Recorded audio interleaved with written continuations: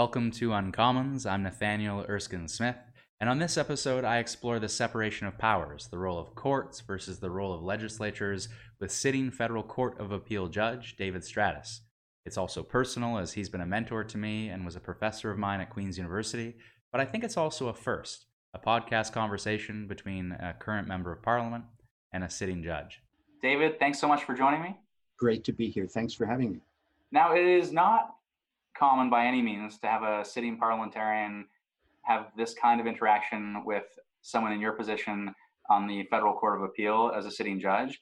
And yet we don't have the politicized system that we see south of the border on the bench. And maybe start out by explaining your role and the importance of independence and impartiality in your role.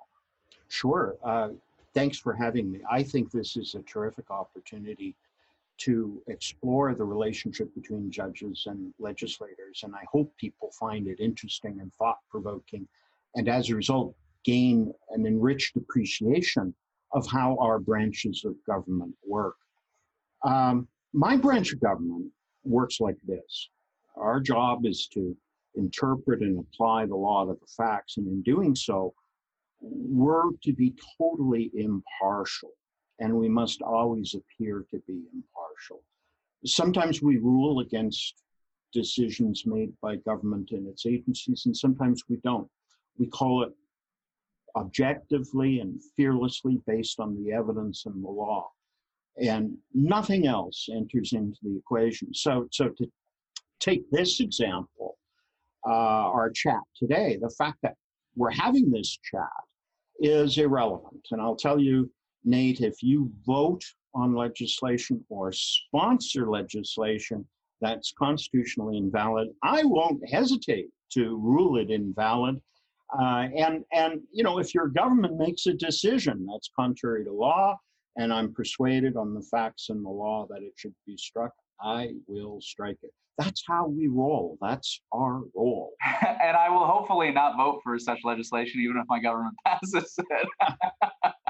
But absolutely right. And an important point to make also, you would take the same view of legislation put forward by a former student as you would by legislation put forward by the government or the individual who appointed you to the bench. Absolutely. And so, we have seen... What appoints us is irrelevant. Once we're appointed, the Constitution gives us complete independence.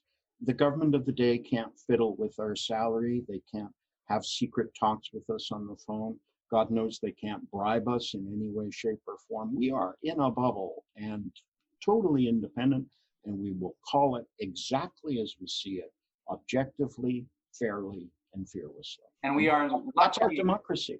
Well, and we are lucky in Canada in that respect, and to highlight, just as one example, where we see from the Harper years, the judges in senior positions at the Supreme Court and otherwise, who have been some of the most high-profile judges to strike down legislation put forward by that very government. So often we see that kind of independence and impartiality, regardless of the background politics that might have been in play in the appointment process to begin with. Well, that's right. In the legal profession for practicing lawyers, the idea that they would steal from a trust fund or disclose private information of a client, that is about the highest sin and in innermost core of being a lawyer is to respect those principles. Well, what I discovered when I was appointed a judge is that we too are a profession. And at the core of our profession is this idea that we will call it objectively, fearlessly, and fairly on the facts and the law. And we will not allow personal views or other irrelevant considerations to taint the analysis. We call it as we see it, and the public deserves no less. Now, even when you were a professor at Queen's, obviously you were practicing at Heenan at the same time, and you were, I don't know how you had the time, but you were finding your way to get to Queen's every Friday and teaching a constitutional law class. And I was lucky enough to take it. But even then, you were, I recall, prolific in your writing, but also quite careful in your willingness to take firm stands on the issues, where you would play devil's advocate, you would play both sides. And it was never clear at all times what your personal view was on a particular issue. Was being a judge a goal at that time? Were you cognizant at that time of not being so vocal on one issue or another, knowing that you were interested in this more impartial and independent role one day? Well, I think in the classroom I was quite frank, but it isn't a free speech opportunity for me to indoctrinate students. Rather, as you'll recall, it was a lot like this podcast. It was about putting ideas on the table to educate people, to have them think and reflect on the nature of our system. That was my job as a teacher in the classroom for the students. And it's not so much about me trying to shove my views and indoctrinate my students. Now, at the time, did I secretly harbor the wish to be a judge? I will tell you that I had an application in at the time, and I think within a week of your last class, I was appointed as a judge. So it was very much on my mind at the time. But you alluded to something that really explains why I wanted to be a judge. It is the love of law. It is about a desire that the doctrine that makes up law, cases and laws and how we work with them and reason with them, all in the public interest. This has always fascinated me. And as a judge, it's sort of the application of all of those thoughts, doing it on the ground, serving the public by developing the doctrine and applying it as best as you can to the facts of each case. And you seem from the get-go to have been seriously devoted to the law. So you clerked for Bertha Wilson. That's right. You went on to have a very high-profile practice in many ways, where you were appearing at the highest levels of court in appellate advocacy and on constitutional matters, on administrative matters, of which you have published a great deal. And you obviously now you're prolific in your own writing in terms of releasing judgments as well. But was it always you just knew you wanted to follow the law? What drew you to it in the first instance? I'll tell you a story. When I was 3, I was getting my tonsils out, and I was a precocious 3-year-old, and I really didn't want to have my tonsils out. And I was dragged off to the hospital, and it was a scary place. And they put me on the operating table, and of course they at that time anyway, or that group of people, they tricked the child into getting anesthetized. And so they put this black balloon in front of me. And they said, "We want you to blow this balloon as big as you can and make it burst." And of course, inside the balloon was a little puff of the anesthetic or what have you, so that when I took that intake of air to blow, I passed right out. And it must have been a hell of a good show, because all the nurses and doctors were killing themselves laughing. And as I drifted off to sleep, that's the last thing I remember. And then I woke up, my throat was really sore, and they had promised me all the ice cream I could eat. Well, they brought this little thimble full of ice cream, and I wolfed it down. I said, "Give me a second or a third." No way. And I kicked up a fuss. And ever since then, I became rights conscious and, and concerned about the dignity of people. And no kidding, it's a funny story. But I think as a young child, that made me conscious of dignity of people and not being ridiculed and being treated fairly and so on. A matter of justice. I think so. I think so. And that led you to law school, obviously, and then doing your BCL at Oxford, and then clerking at the Supreme Court. And then in your practice, did you at the outset think constitutional and administrative law, and this is where my heart is? Yes, I came into my clerkship with Bertha Wilson in the Supreme Court of Canada in 1986-87, very much committed to different law, private law, particularly fiduciary law. It was the year at the Supreme Court of Canada that turned me on to constitutional and, in particular, administrative law. And I carried that passion to my law firms that I worked for the next 21 years. Was there a particular mentor in your life that helped speed up the pace of your pursuit of becoming a judge, or your pursuit of becoming a teacher yourself? I mean, you always struck me as someone who took a great deal of care in mentoring your own students. And I don't know how you found the time in the practice that you had and the teaching that you were doing while also applying to become a judge at the same time. But you spent a good deal of time with students to make sure that we got to be better students, frankly. Well, that's kind of you to say. All I can say is I'm a very strong believer in the moral principle that one should do unto others as they would do unto you. I am the product of some really selfless and amazing mentoring.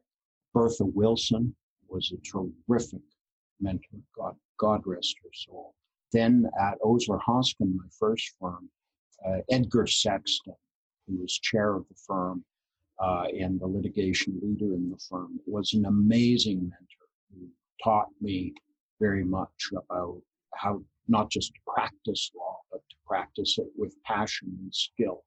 Beyond that, as my practice developed, I started working with other lawyers, and they too were mentors. They were senior to me. Lawyers like Eddie Greenspan, another one who has left us too soon. Harvey Strasberg, the class action lawyer out of Windsor, just a terrific lawyer and a fantastic human being. And then as I got a little more senior and as I taught at Queen's, you'll recall I had judges down to see the students and judge little moot courts that we organized as part of the course. And a wealth of good mentors there. I think Marshall Rothstein, who ended up on the Supreme Court of Canada, and others like John I. Laskin, Kathy Feldman. I had just an embarrassing number of terrific mentors, and I owe them so much.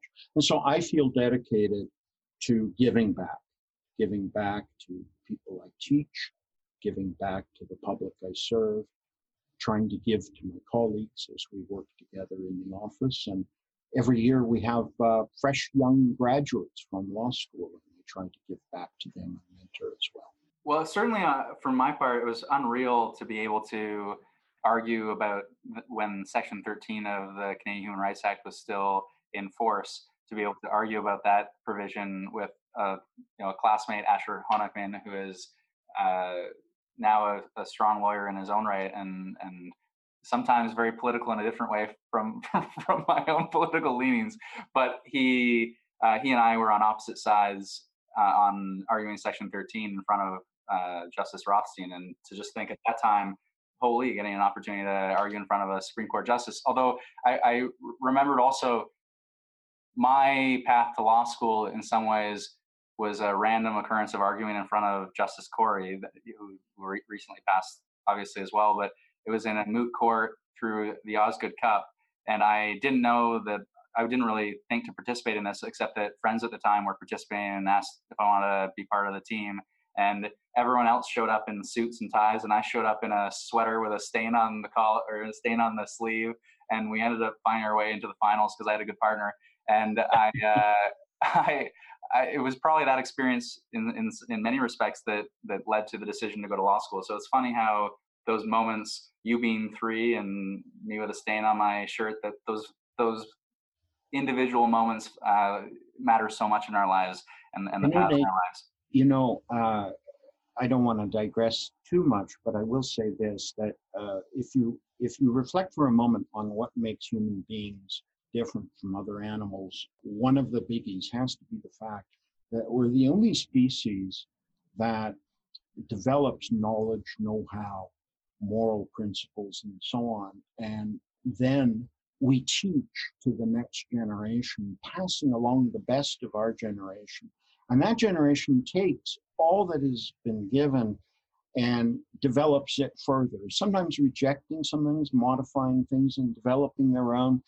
And in a very real way, through that process, our species evolves into a higher and higher level of achievement and conduct. And the core of that is mentoring and teaching. And so if you accept that, then it follows that mentoring and teaching is perhaps the most quintessentially human thing that we can do. And it is, in some respects, selfless, but in other respects, for me at least, it can be quite selfish. I go into high schools and I answer questions about politics, and I have a bit of a routine that I do with the students to explain why they should care about politics. And it helps me sharpen some issues in some senses where they're asking questions, and really sometimes off the wall questions that, as I answer on my feet, I find that if I get asked a similar question down the road, I'm better at it. And it's easy to cut my teeth in front of high school students who tend to be a tough audience at times. But you know, a forgiving audience, and that there aren't recorders in the room. And so it's in some ways selfish to then impart that knowledge and impart that, I don't know, passion for the topics that one cares about with others as well. Right. I certainly agree with that. So I want to ask you about South Park, but I won't, because it's maybe unbecoming of. But I know it's a show you enjoy. But well, judges are human too, you see. There's this view of That's judges. right. I think it's because we walk into courtrooms with black robes and we look like Darth Vader without the mask. You know, we're intimidating, but in fact, we're all human and we're part of the society we serve. Though you have yet to quote South Park in one of your judgments. Not yet. I did want to ask, though, because it's a debate. I know you've attended at various conferences and you've had this kind of debate, and the role of judges in our society. When we talk about the separation of powers, people have very differing views about the role of a judge versus the role of a parliamentarian versus the role of a member of our executive. And do you see a strong role for more activist judges in Canada? I'll do a lawyer thing right now. I'm going to bicker with your question a bit. You use the word activism or activist in your question, and I actually hate the term, because I think, for reasons I'll explain, judges should be active in some of the things they do. My main view, and certainly some judges may well disagree with me on this, is that the real objection is judges should not move outside of their lane.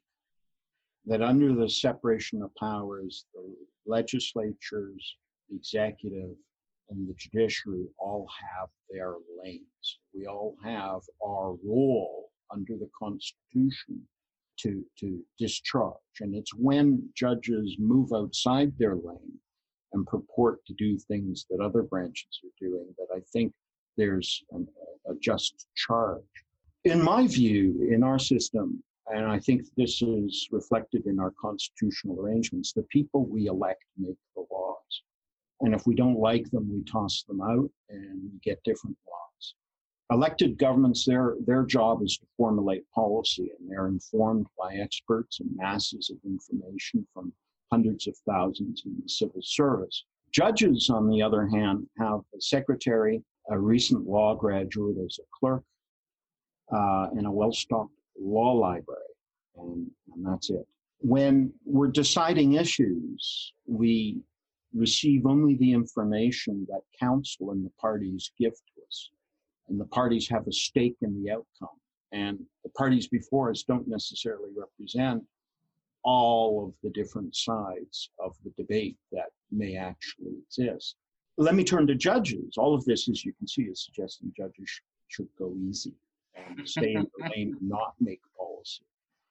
Judges are drawn from, by law, only one profession, the lawyering profession. And the judges that tend to get appointed are good at that profession. They're good lawyers, which means they're specialists, technicians, and narrow. And good lawyers, the fact is that they're often well off. They're not exactly looking for charity. They live in nice homes and so on. So I put this question to you: who should make laws in this country?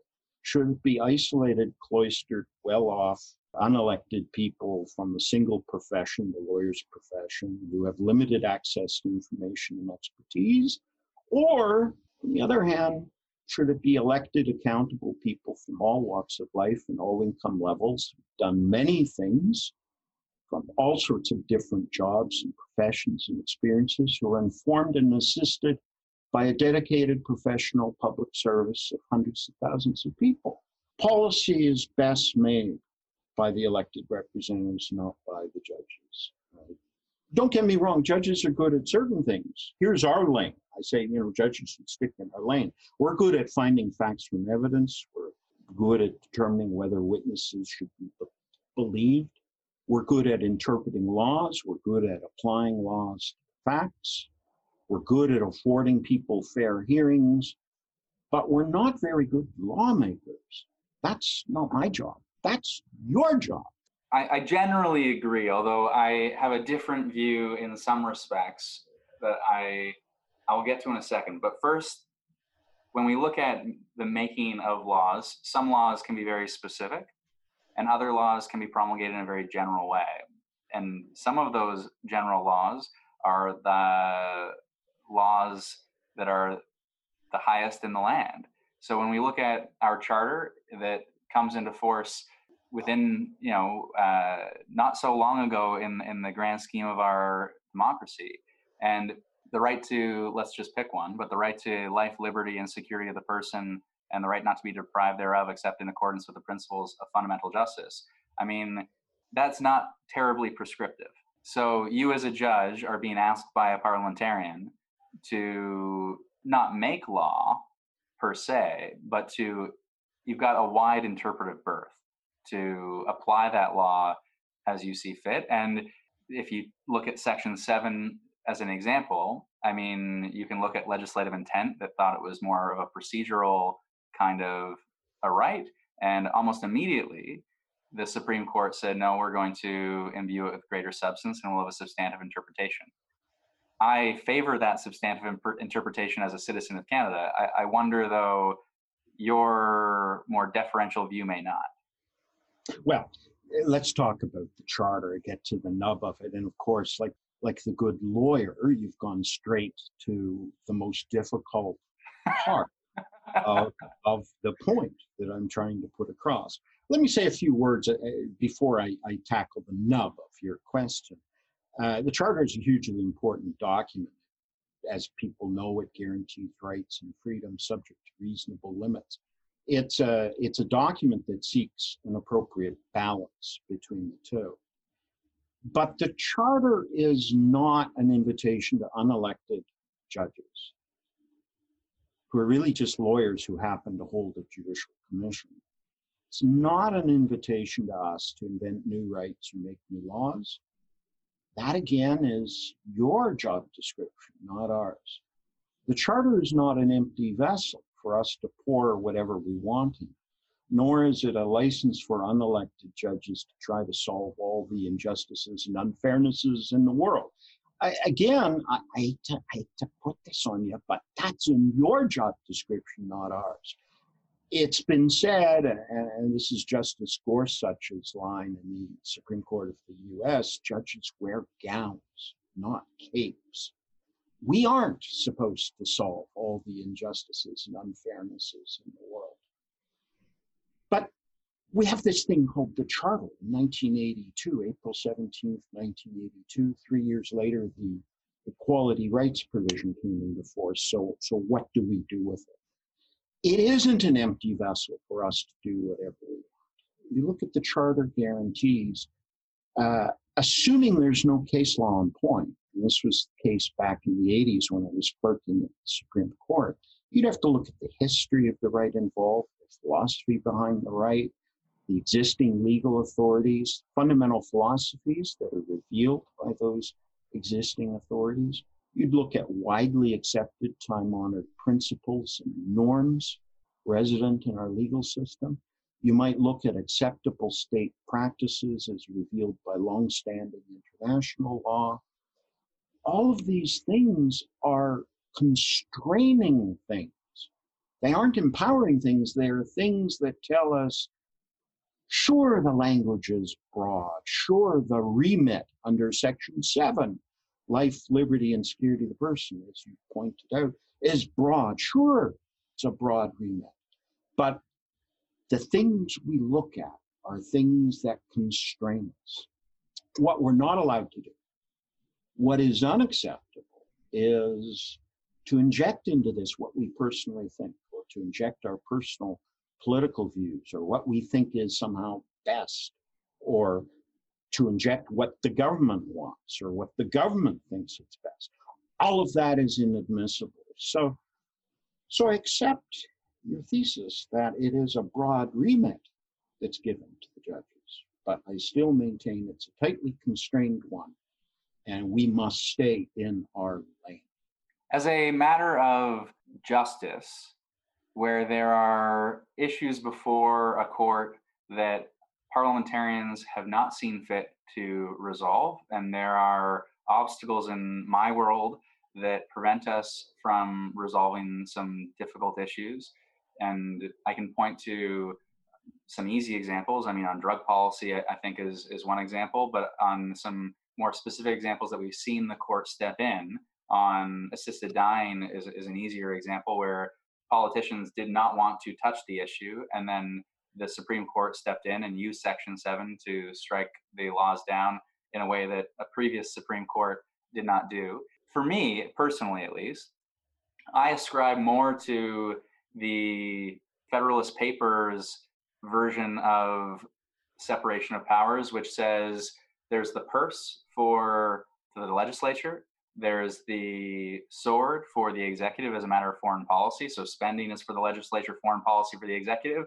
Outside of those two very significant categories, I'm pretty comfortable with a very active judge that is pushing the boundaries of Section 7 if it means protecting the interests of individual citizens. Well, you are right now. And in your lifetime, you've generally seen a judiciary that is rights conscious, and perhaps a judiciary that prefers to ride towards the front of the roller coaster rather than the back. But there have been different times, haven't there? Yeah. You wouldn't be so happy if you had a very shy, retiring judiciary, or one that was less rights conscious. In the history of this country, and let's go to the United States, you're talking about the Federalist Papers in the States, there's the 1930s era court that waged war against Roosevelt's New Deal. Of course. So, activist courts cut both ways. So what's that saying? Do not hope for what you wish for. You might get it. I don't think you want an activist court. In your lifetime, you may see a different political environment. You want judges to keep to their lane. It's an important point, and one that was made at a class I was at by Jeremy Waldron. And I wondered if it was more of an American view in some respects, because they do not have the notwithstanding clause. So if a court in our country were to really get a decision wrong that is very much offside the prevailing views of Canadian society, that we look to that and we say that is unacceptable in our country to have that happen, and for if we look to the Lochner era cases in the United States, maybe society says you can't do that, judges. In the best interests of Canadians, our parliament and our government is looking out for us. You can't get in the way of that. The government in our country would be able to turn to the notwithstanding clause in a way that in the United States, they have to be even more cautious of judicial review. Right.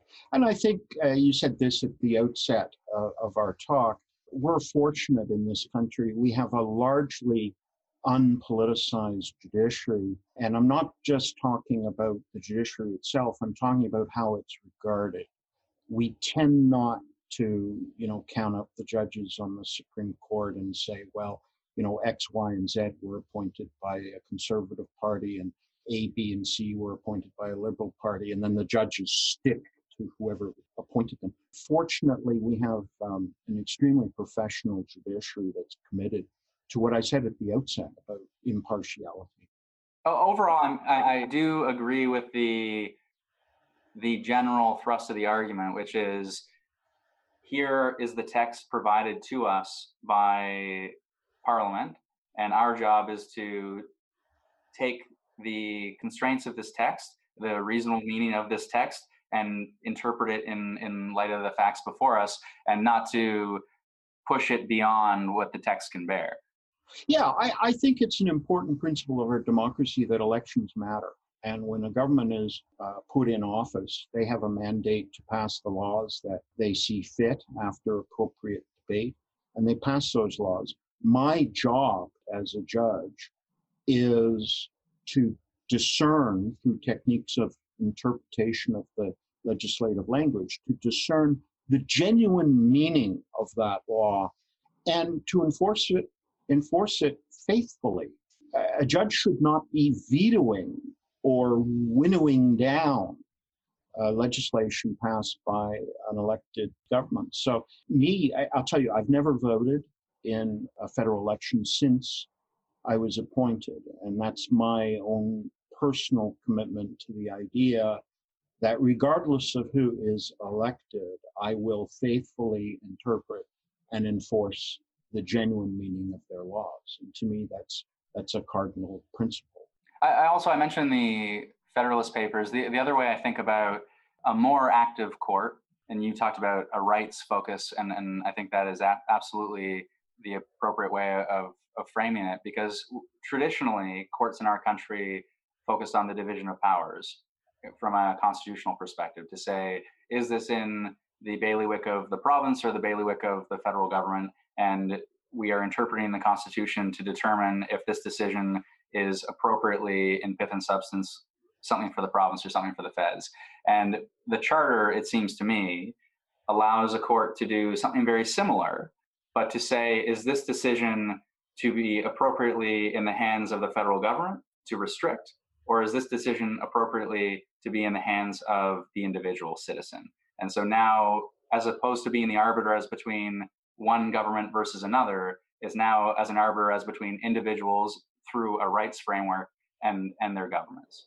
I think that's a fair characterization of the task. I would just reiterate that it's a highly constrained task. And as well, the Charter has now been enforced. We're coming up on, 35 years? No, 37 years of the Charter. That's a long time. There are over 1,000 Supreme Court cases on the Charter. Under any one of the sections, there are many, many, many cases. And that tends to constrain judges as well. So it's far from a free-for-all under the Charter. And in some areas, it has become actually quite predictable how cases will come out. I don't want to sound like judges, don't have scope for creativity. I think when judges stay in their lane, within their lane, there's tremendous creativity. And I think in the area of practices and procedures of courts, and in areas of the common law, like negligence and contract law and so on, that's in our lane as judges. It's judge-made law, and our institutions are judge-influenced. And that's where, coming back to your word activist, I think that's where judges should be activists. We have to take our practices and procedures in our institution and make them responsive to contemporary developments and change. Same for the common law. So, for instance, in the last 8 years or so, the Ontario Court of Appeal created a new tort called intrusion upon seclusion, very important tort to protect privacy interests. I, in the Federal Court of Appeal, created a new public law tort to redress wrongs done to citizens by governments. So, far from being just an orthodox conservative group of people that just apply things by rote and never change, courts are actually increasingly dynamic to serve the ever-changing needs of the people they serve. There's a strong policy component to that as well in many respects. So in some instances, your job is to look to the case before you and to say, what is fair, what is right, and how do I balance the interests before me based on the facts before me? And yet that individual decision, in some cases with the creation of a novel cause of action, can have far-reaching consequences, which I presume that's where we would step in should that novel cause of action cause some problems as a matter of policy. That is our purview to step in and correct it.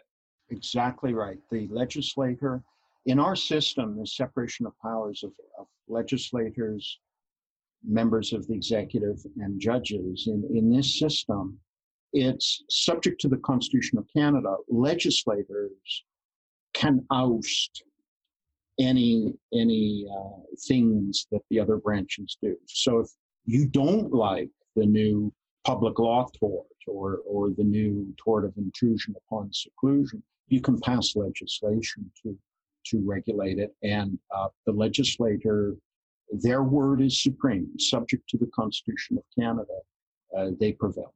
All the more reason for your heightened sense of deference in a constitutional setting where it's not so, I say the notwithstanding clause, but it is not so easy to quickly turn to that provision and say, we're going to reverse what the court has done. So all the more reason for care, I think is a fair way to put it. I think the image of all of us staying in our lanes is a good one, and being very reluctant to cross that dotted line and get into someone else's lane. We all have a job to do under the separation of powers, and the system works best when we respect each other's roles and allow each to operate in a way that is consonant with our constitutional traditions and also serves the people who pay us. And then the debate centers on the width of one's lane. Yeah, well, that's right. I would suggest, we could get into a debate about how wide the lanes are and whose lane is bigger. I just know where my lane is, and I really never want to pick up your pen, Nate. You're the legislator. You're going to draft the laws. I'm going to interpret and apply them, or cross them out if they're unconstitutional. Yeah, that's right. As I hope you do. As I say, to move a little bit, you are a member of the Federal Court of Appeal. Yes. It is. I've not argued in front of the Federal Court of Appeal or the federal court more generally, but as someone who did argue at the commercial list in Toronto and in the civil system in Toronto, you seem to live in a civilized court in a way that I did not. That's nice to hear. What do you mean by civilized? I mean, the fights in relation to scheduling in Ontario, at least, I can't speak to other provinces, but everything is bogged down in Toronto. Everything is so slow in the civil system as a matter of scheduling. I would say people bring motions to bleed cases dry, and they are not dealt with in a quick enough way in our civil system in Ontario. We don't have an electronic system in a way that we should, except at the appellate levels. It just doesn't move quickly enough. And then I see the federal court, which, as I say, I was not an active participant in front of, but as a passive observer, as a law student at least, scheduling happened quickly. Cases were argued quickly. Decisions were rendered quickly. It's like night and day comparing the two systems. Well, that's music to my ears, and I thank you very much. We've worked very, very hard to try and make our system serve the people as best as it can. We're a system of courts set up across the country to interpret and apply federal law, and we have courthouses all across the country in all the major centers from coast to coast to coast. We review over 2,500 federal decision makers. Some of them are very well known, like the CRTC, the Industrial Relations Board, the Competition Tribunal, the Canadian Judicial Council, the Canada Transportation Agency, you name it. And we deal with all sorts of things, like human rights, tax, Indigenous law, labor relations, environmental law, national security, access to information, you name it. It's a wide thing. But despite those challenges, and also we serve the public in French and English across the country, and we're bijoual. We apply the common law system and also the civil law system that exists in Quebec. So it's a pretty ambitious undertaking, all designed to ensure the uniform and fair application of federal laws. We have worked very hard to create a set of procedural rules that's as simple as it can possibly be, and to create a registry whose mission is first and foremost to serve the public and accomplish the objective of ensuring that proceedings are heard as quickly as possible. I'm proud to say we do believe in innovation. We've had video conferencing for decades now. It's been open to parties to ask for it. We did video conferencing as early as the 80s. There wasn't much demand for it, but it was there. Recently, I had the privilege of case managing the Trans Mountain Pipeline case in the summer. A massive case, as you appreciate, with huge significance. And it was everyone accepted that it was in the public interest to have it move quickly. This was the review of the federal government's decision to approve the pipeline. So we had many parties appear and tens of thousands of documents. And I managed that proceeding. I made it totally electronic, and we had it ready within a handful of weeks. In our court, culturally, our corporate culture here is to try to do things as quickly and as efficiently as we can, because first and foremost, we serve the public. We have challenges. We could use some more judges. We're very short-staffed and overworked. But despite these challenges, we do our best. And it's wonderful to hear that you think we're a good court. Well, I hope that other courts, I know that they are trying to modernize in the course of this pandemic, and I hope that those modernization efforts stick. I remember, not a significant case by any means, but I was arguing a case at the Canadian Human Rights Tribunal, and I had the opportunity to interview, or cross-examine, I should say, former mayor of Niagara-on-the-Lake, and it was all done over the phone, and I got to eat a sandwich while cross-examining, wear jeans on my couch and eat a sandwich while doing the cross-examination. And I thought, now this is the life. Well, the interesting thing about courts and change is I think the biggest obstacle to electronic courts and doing things online was actually not the courts themselves. I think it was counsel, particularly senior counsel who weren't particularly computer literate. And maybe this pandemic has resulted in a little bit of a sea change, and people are going to accept the idea of electronic hearings. It would probably make things run more smoothly. I must say, though, there's no substitute for the in-person, face-to-face interaction in a courtroom. There's a high level of engagement, and I think it is a better quality of hearing. But video hearings are certainly adequate to meet legal thresholds. What I learned most in your class, actually, that was helpful in my short career, as it were, was the being on your feet to quickly answer questions, because you go in as a young lawyer thinking, I'll have my 10 minutes to present and there will be no interruptions. And they will listen to every word that I say and it will be so very persuasive. And you quickly learn that within minute one, there's a question and your presentation is derailed. And so you're best off, the case, you are the educator, and you are there to answer their questions first and foremost. And that was one of the key takeaways, and your class was very helpful for that reason. Well, that's a great advocacy tip, and from your lips to all counsel's ears. Being prepared in court is the key to answer the questions that the judge has. You see, you file your written material, including your submission, why your client should win. We get all of that. In my court, a good 4 weeks before the hearing, and we read it and study it, and reread it, and do our own research. So when lawyers come into the courtroom, we don't need a heck of a lot of educating. We're ready to go, and it's really an opportunity for us to ask questions, to acquaint each counsel with the problems in their case, to try and get responses out of them, so that we can end up, taking all of the submissions, synthesizing them, thinking about them further, and make the best possible decision on the facts and the law. That's our job.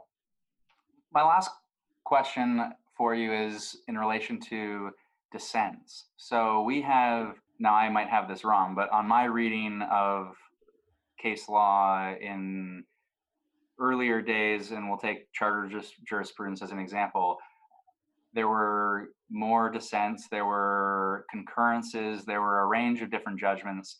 And under the McLaughlin court, we saw a greater degree of unanimity, and we saw a greater, we didn't see the same level of concurrences at a minimum. And as someone who has faced all sorts of different pressures in the course of my own career of occasional dissent, I wonder what it's like to dissent in your world and how that works. At a personal level, I've always said that dissents are good for the soul. You see, in an appeal court like mine, we sit as three people. So when I write reasons, if I'm the person who's to write the reasons of the court after we hear the argument, I'm trying to write them to express, almost like a group report, to express the views of the three judges. And so I'm very mindful when I write those of what my other colleagues think is important, because after all, I want them to subscribe, to agree to the reasons. Dissents are good for the soul because your other two colleagues aren't with you. You're writing alone, and you get to speak exactly what you think. Now, within limits. I mean, you don't want to bring the institution into disrepute or hurt your own reputation. So it's not exactly a free speech moment, but there's no question that you get to express in a much more genuine way what you think. Dissents are really important, though. Dissents sometimes become the law. Sometimes later panels, particularly in the Supreme Court of Canada, are influenced by a dissent to tweak the law or sometimes to change their course completely. In 1987, the Supreme Court released 3 cases that said that under Section 2D of the Charter, freedom of association, that the right to collectively bargain did not get coverage under that freedom. The dissent said no. I remember dissents by Justice Dixon in those cases. Well, guess what? In 2015, the court picks up on the dissent and completely changes the law. Tell you something else a dissent does that's really interesting, and this is more applicable to the Supreme Court of Canada. When the majority writes a decision and there's a dissent, and the dissent scores a few punches, a few good points, it's almost like a warning label on medicine. And so judges that apply the majority decision are bound by it, but their enthusiasm in applying it may be tempered by the fact that the dissent has scored a few points. Now, that's kind of just the real politics of what takes place. So a clear, robust, unanimous decision of the Supreme Court will be applied and applied very faithfully according to its spirit. So will a majority decision, but a really strong dissent, I think in the real world, a strong dissent can kind of temper one's enthusiasm. And we don't see concurrences to the extent that we used to. I mean, we see your point about dissents is a sound one in the sense I think of, I mean, we've talked about assisted dying, but you look at the Rodriguez case that was that dissent became a unanimous majority decision in Carter. You see with the prostitution reference to Bedford, the dissent ultimately win the day. Right. But concurrences too, a very strongly written concurrence. I think of Morgentaler and your mentor, Bertha Wilson. She won the day. And she won the day not only as a judge, but her arguments won, I think, the political day as well. I think so. The law, in a way, is very living, and it's full of eddies and currents and countercurrents. And it evolves over time. And the beauty of the thing is, the problems that courts face are not susceptible to easy solutions. And people often think that courts solve problems. In a whole host of difficult situations, courts really venture partial or incomplete solutions to problems And over time, as different panels of judges look at the jurisprudence and modify and tweak, the solutions get better and better and better. It's kind of wrong to think that when an issue goes to the Supreme Court of Canada, it's dealt with once and for all. Sometimes the court is a lot more nuanced in its output. And that's the beauty of the system, because a lot of these questions that come before courts are not susceptible to easy answers. They deserve a more careful, nuanced, evolutionary approach. And sometimes back to the drawing board. We've seen with the Ontario Court of Appeal and its focus on, say, summary judgments and rules of civil procedure, Right. having to look at the way they interpreted the rules applied at the lower courts and say, well, actually, let's take another hack at this because it's not working out as efficiently as we might have wanted in the first instance. Yes, that's right. I think in the end, what has to guide our judiciary is doctrine. And doctrine is not a stable thing, but we have to be very, very mindful of how to shape that doctrine to address contemporary problems, and frankly, problems that are very dynamic, that shift and evolve with time.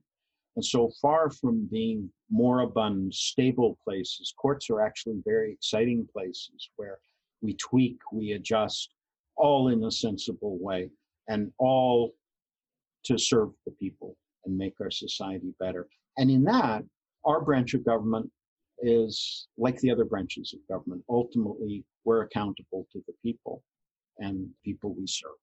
Well, I'm glad you are where you are, and you have given no comment on your part, but you now have given me pause when you make the case that judges and the advocacy model that is a court is not well designed for large-scale policy solutions. It does give me pause about the CRTC, but no comment on your part, because that CRTC is ultimately, those decisions come before you.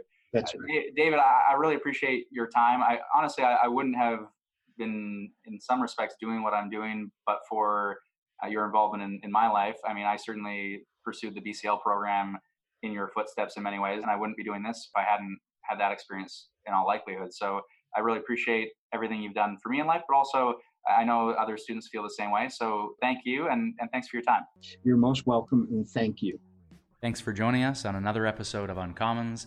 Thanks to David for his time and also for all of his help over the years. Remember to subscribe at uncommons.ca for future episodes.